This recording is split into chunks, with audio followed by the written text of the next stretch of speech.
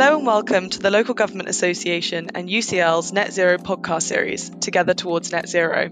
I'm Olivia Lancaster, advisor at the Local Government Association for our Climate Change Improvement Programme. This new podcast series aims to reflect on our recently launched Net Zero Innovation Programme, bringing together councils and universities. As I'm sure you're aware, many councils across the UK have declared a climate emergency. In this series, we're focusing on stories from our Net Zero programme to help shine a light on how councils and universities can work together to co-create solutions to meet councils' climate commitments. Each podcast brings together participants with expertise on the topic to explore the opportunities and challenges of the programme together. In this episode, we'll be discussing how one of our partnerships approached, undertook and reflected on our Partnership Action Learning Groups, facilitated by Dr. Chris de Meyer and Dr. Lucy Hubble-Rose. The sessions were an opportunity to check in and to exchange learning and current project challenges within small groups of 3 project teams. I'll be speaking to partners from Barnsley Council and Leeds Beckett University who are undertaking a project on low energy housing. This series is funded by UCL Public Policy and brought to you by the LGA and UCL, connecting the work of research with the world of local government.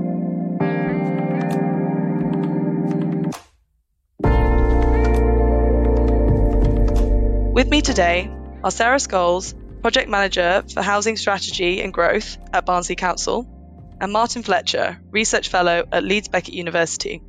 Sarah, I'd like to start with you. Can you tell me a little bit more about your area of expertise and why you were interested in joining our programme? Well, as you said, I'm a Project Manager in the Housing Strategy and Growth team.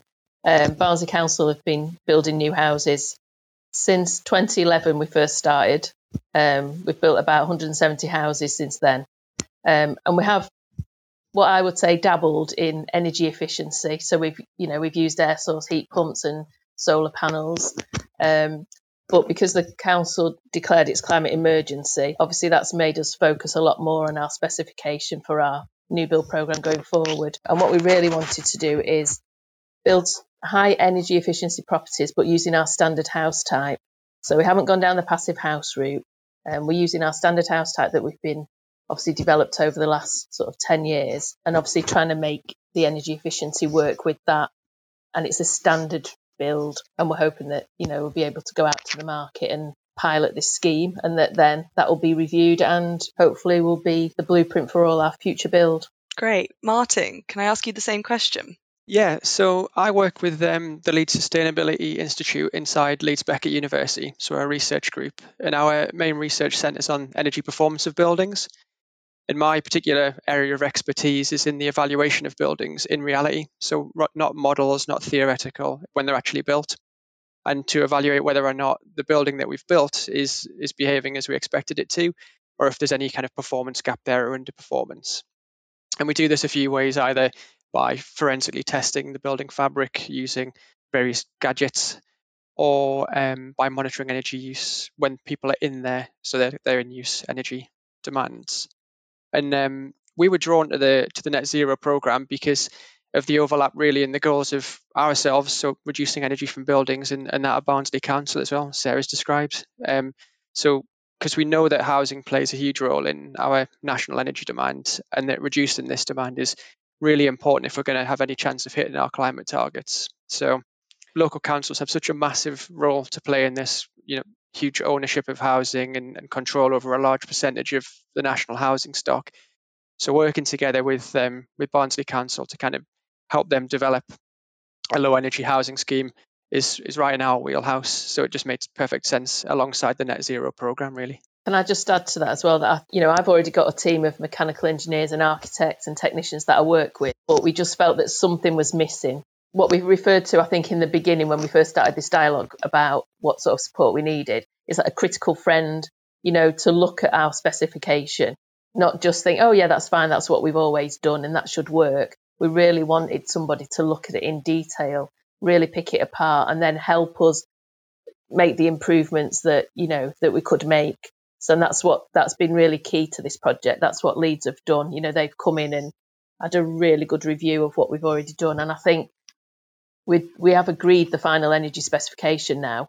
Took us slightly longer than we thought because we went backwards and forwards quite a bit, but that was really, really useful. So we have actually worked together and we've agreed a final specification, and that's the one that we're going to take out to the market. So we're going to speak to contractors show them our specification, unveil it, and hopefully, take it from there. Well, I guess building on that, I know you've touched on it slightly, but I wonder if you could describe in a bit more detail the project you're undertaking together. And I guess you've kind of highlighted it there, but how your expertise is feeding directly into this project you're delivering. I mean, the actual project, it's just a small new build scheme. It's 16 houses, a mixture of 2 and 3 bedroom houses on a brownfield site, nothing particularly fancy. So that was our starting point. And in my team, we're sort of housing in energy overall, the team. So there are some energy officers there, and they came up with an energy specification initially. And they just wanted to improve on building regulations. That was the first point. We wanted to be quite aspirational in the targets that we were setting. But also, I think this is where my pragmatism comes in. At the end of the day, we want to build the houses. We don't want to have this amazing model, but then it's not affordable, or, we can't replicate it on a bigger scale. So it's very much come down to the end as well, the practicalities of it. Yeah, and from our side, from the Leeds Beckett side of things, so our group's been around for over 25 years. So we've worked on a huge amount of low energy construction projects in that time, ranging from slightly better than building regs all the way through to, net positive energy buildings and passive house and that kind of thing. So we could really use that knowledge to kind of help guide the conversation whilst keeping within those kind of pragmatic, realistic boundaries that Sarah describes. And I can't take all the credit for it. My colleagues as well, Kate and Dominic, we've all been working collaboratively together with the council's architect team, the service designers, just passing a lot of paperwork and drawings back and forward to just, iteratively develop this low carbon specification. It's been like Sarah says, a slightly longer process, but definitely worthwhile having the extra time and space to think about it and make sure that it didn't go too far one way or too far the other. Maintain that ambition whilst also staying in the realms of possibility for a wider rollout later down the line. Absolutely. I think it sounds like your contribution to the project has been really invaluable. And I guess on that point, it would be good to know, in your view, why you think it's so important that we're able to come together in these partnerships and collaborations to tackle the climate emergency. Yeah, it seems like the ultimate group project in my mind. It can't just be the actions of a couple of enthusiastic individuals. We all need to do our bit, really, to first of all reduce our existing energy demand, to lighten the load on the systems that we have currently, and then that gives us the headspace and the time to expand our renewable energy generation capacity that's happening off screen in a different project, and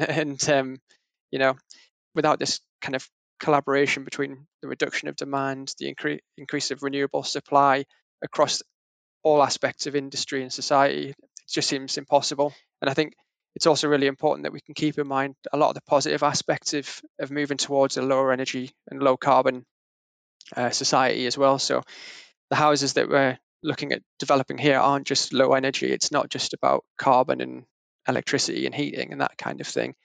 They have the potential to be more comfortable, to support better health and well-being, have better indoor air quality.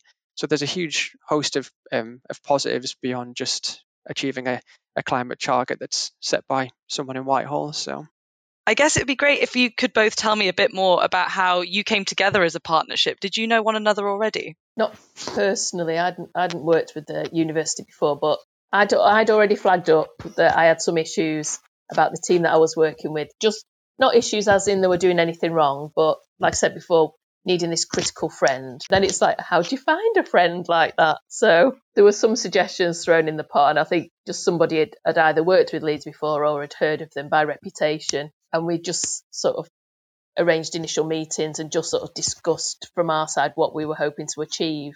And then it sort of evolved from there. It was obvious that you all had practical experience, because I think you could think, oh, university boffin types, it's all going to be theory and refer to this report and this paper. But I think you've all got actual practical experience to back up all the sort of the technical knowledge. And that's been important to us.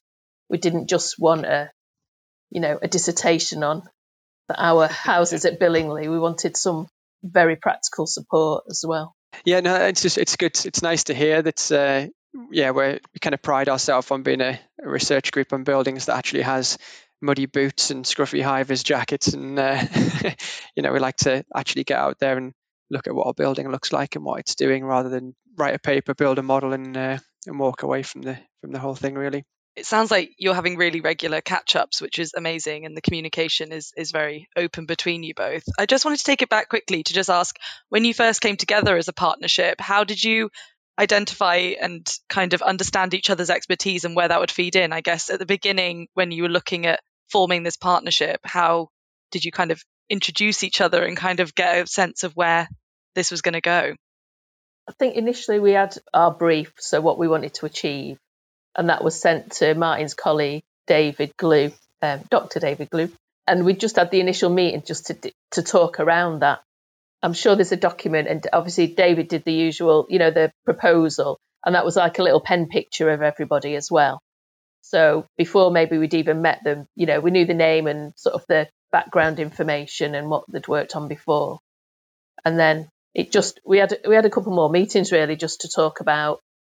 We tweaked the program a little bit. We looked at number of visits, things like that. There was some formal paperwork there, but I think it just came out in the meetings. We were all happy to talk about what we knew, what we didn't know, where we needed help. I couldn't say there was an exact moment when we all said, hi, I'm Sarah. And, there must have been that moment, but I think it's just come out within further meetings as well, and Martin will mention something. You think, oh, he's worked on that sort of project. So, you can have a little chat about that next time you meet. I think that's absolutely right. And I actually think these sessions as part of the Net Zero program have helped that as well, because it's additional space to talk to one another. And in amongst when you're doing tasks and activities, there also is that space to kind of branch off on different tangents and just get to know each other in a bit wider of a sense. And you touch on other bits of experience that you have, other projects that you've worked on. And it all just feeds into like painting a bigger picture really around the other person's experience and their own expertises and approaches, I guess. So yeah, again, the Net Zero program has provided that diary space really to sit and talk about something. And it's on topic, but also it can drift off topic in a productive way, if that makes sense. Yeah, no, I found those really. I know there's been some talk recently about too many. There's been too many meetings for the grant application stuff. But at the beginning, with all the sort of the webinars and the sandpits, I must admit I found that really useful, and I don't know if it's because of COVID.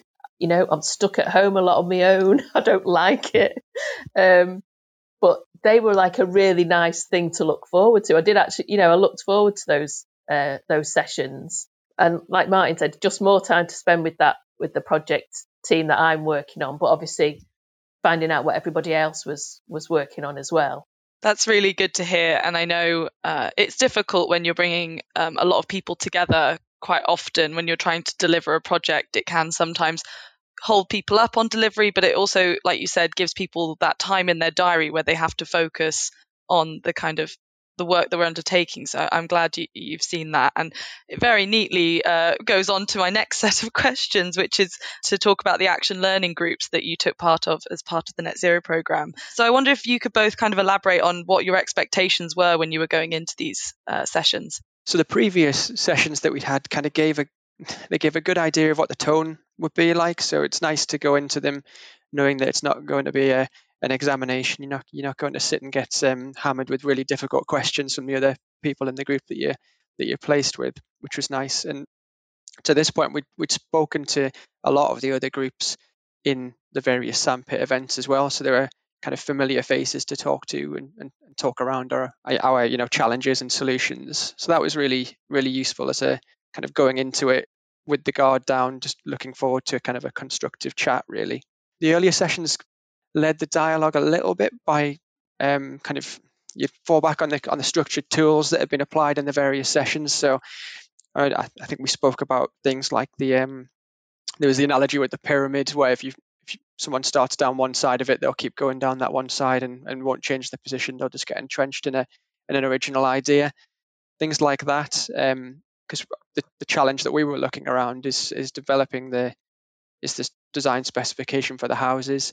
So how do you kind of stop things like that happening? So if, for example, someone has a has a bee in their bonnet or a previous bad issue with a certain type of building material, how do you kind of manage that if you think it's the best material to use, to make sure that they don't really double down and say there's no way I'm signing off on that material. Going into them, it was not a scary process. You knew it was going to be conversational, and we kind of try to keep it within kind of topics that we'd spoken about in the previous sessions, I think. Yeah, if there's something like that that's coming up in a meeting, I also get in touch with Martin or Kate, say, oh, what do you think? What should we talk about? What should we use the time for, really? So we've usually agreed before we go in. And I think I did check with you. This was the one where it was we started off with red, amber, and green. We had to take some items, so that was quite interesting. I think Chris said, so how are you all getting on in your teams? And we had to hold the coloured object up, and it was just relief that like Martin was green as well as I was. So, but we've managed to use the time as well, rather than just think, oh, another one of those meetings. It's like, well, what can we get out of it this time? And I think we always end up, don't we, with I can't think of his second name, or Declan. He's doing a retrofit program, so we seem to be in a little group now that's sort of either retrofit or specifically sort of energy in buildings like that. So probably know them a little bit more than some of the other group. And I haven't been in touch with any of them outside of it so far, but definitely will be, because I know I've got a colleague who's starting on a big retrofit program soon.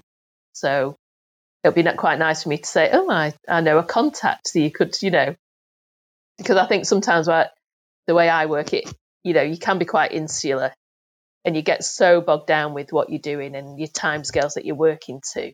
But I think I knew this already, but it's shown it through going through this whole process that most councils are tackling the same issues, aren't they? We're all looking at the same concerns and how to deal with that.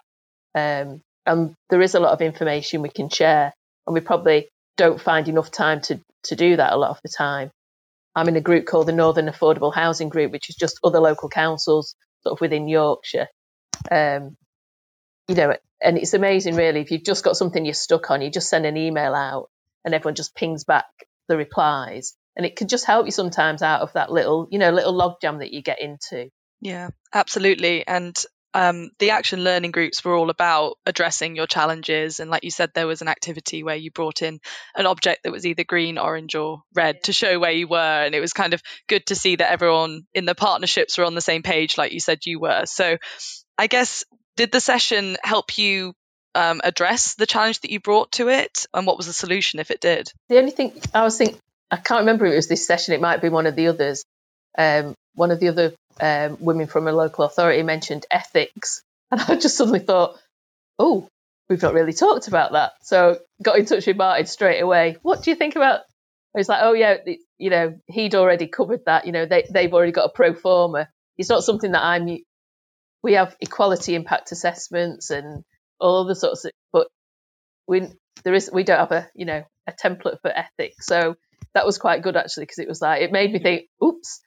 And then quickly Matthew sort of said, no, that's fine. I've had to fill that in, as part of my background checks for this project. So well, that's good. It sounds like it was a good opportunity with the action learning groups for you to just kind of really talk things out with your cohort, and you've got to know those people, like you said, on similar projects and what they're doing, and kind of have that, have each other's backs on these kind of projects. It sounds really positive. I guess, reflecting on the programme up to now, what is your one key takeaway message for universities and council partnerships so that they can be more effective? I think to communicate more than you have to, more than you normally would. So I think often there's budgetary factors, and typically you have to schedule in blocks of a person's diary and account for the time and that kind of thing. But I found it really useful that we've spoken more than ordinarily would have taken place for a bog standard project, a couple of years ago. So yeah, I think communication, 50% more than you normally would, go deeper than just a functional meeting, get off the rigid itinerary and agenda that only deals with specific aspects, and just get to know the people that you're working with and their expertise. And I think that's been really, really important in this project, that we've just spoken more than I really don't think we would have engaged with each other anywhere near as much if it weren't for, first of all, this program, because there's more meetings in the diary for it, and second of all, just because of COVID, really, because it's easy to do a Teams meeting, and I certainly would never have defaulted to it. I probably would have picked the phone up, but it would have been with a specific question in mind, rather than a wider discussion with a looser agenda. Absolutely. It sounds like you've really got the communication between yourselves nailed down, and it's really great to hear that, during this pandemic, you've actually been able to communicate and collaborate more because of access to communication, basically. So that's really great. And I wonder, how will you continue the great work that you've begun in the programme? Is there any plans for the future? Well, I mean, obviously, I'd like to work with Leeds on every project. We could do it that way. I don't think that's going to be possible. But I think if we come up with any issues in the future, we've got those links now. It doesn't have to be. This is quite an in-depth project that we're working on. We've got the full-blown consultancy agreement. We've got a 3-phase delivery plan. But I think in the future, we could do this on a smaller scale. We might have a particular issue that we're stuck with, and we've got those contacts and we can come and ask, really. But I'd definitely do that, and I'd definitely sort of recommend to other project managers as well. It might not, don't take this the wrong way, Martin. It might not be Leeds LSI every time, but I think it's just opened my eyes that there's all that knowledge out there in universities. It's very up to date, very cutting edge, and it's silly not to take advantage of that. Barnsley isn't a university town, but there's Leeds, there's Sheffield. There's a lot of scope there for us to find that support and help that we need. And from the experience so far, then willingness, obviously, as well on the university's part, that you want to be involved in practical projects.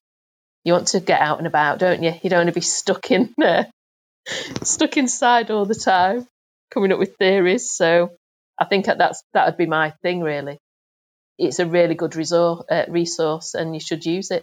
Yeah, absolutely. So I suppose the same message, but flipped the other way around, of just making sure that different councils in our region are aware of what we can do to help, really, to make, because this was almost a fortuitous coming together that's worked really well, and it's probably on us to get out and maybe market ourselves a little bit better, not in an aggressive give us money kind of way, but just as a, we're here, we can help. If you ever have any questions, just get in touch, and don't feel intimidated by the big library buildings and long corridors and all the trappings that normally get associated with academia. We're real people that can communicate reasonably well and listen to your problems and help a bit. So. Yeah. And I think this is just an aside, not really to do with this, but through having that contact with Leeds, David got in touch with me about a postgrad student, a PhD student, I think, wanting to talk to somebody in the local authority. So I've sort of had a chat with her, and that was about barriers to building low carbon housing. So, you're making those sort of connections, and hopefully she gets a positive idea of what councils are doing, and we get to use our knowledge and information to help her out. And she did say she'd had trouble getting in touch with someone from Leeds, so it's a shame, really, but because of those connections, I was just sort of asked, on the off chance, would you be interested? And, that's something I would never have got involved with normally. And it's quite nice when you start talking about it, you sort of think, oh, actually, I do know what I'm talking about. I have got some information that's useful to other people. I think, like we said earlier, you can just get, focused on your own project in your own town. And it does you good every now and again to look up and see what's going on around you. You've been listening to Together Towards Net Zero. This episode was presented by myself, Olivia Lancaster, produced by UCL and LGA with support from UCL Public Policy, and edited by Nathan Copeland.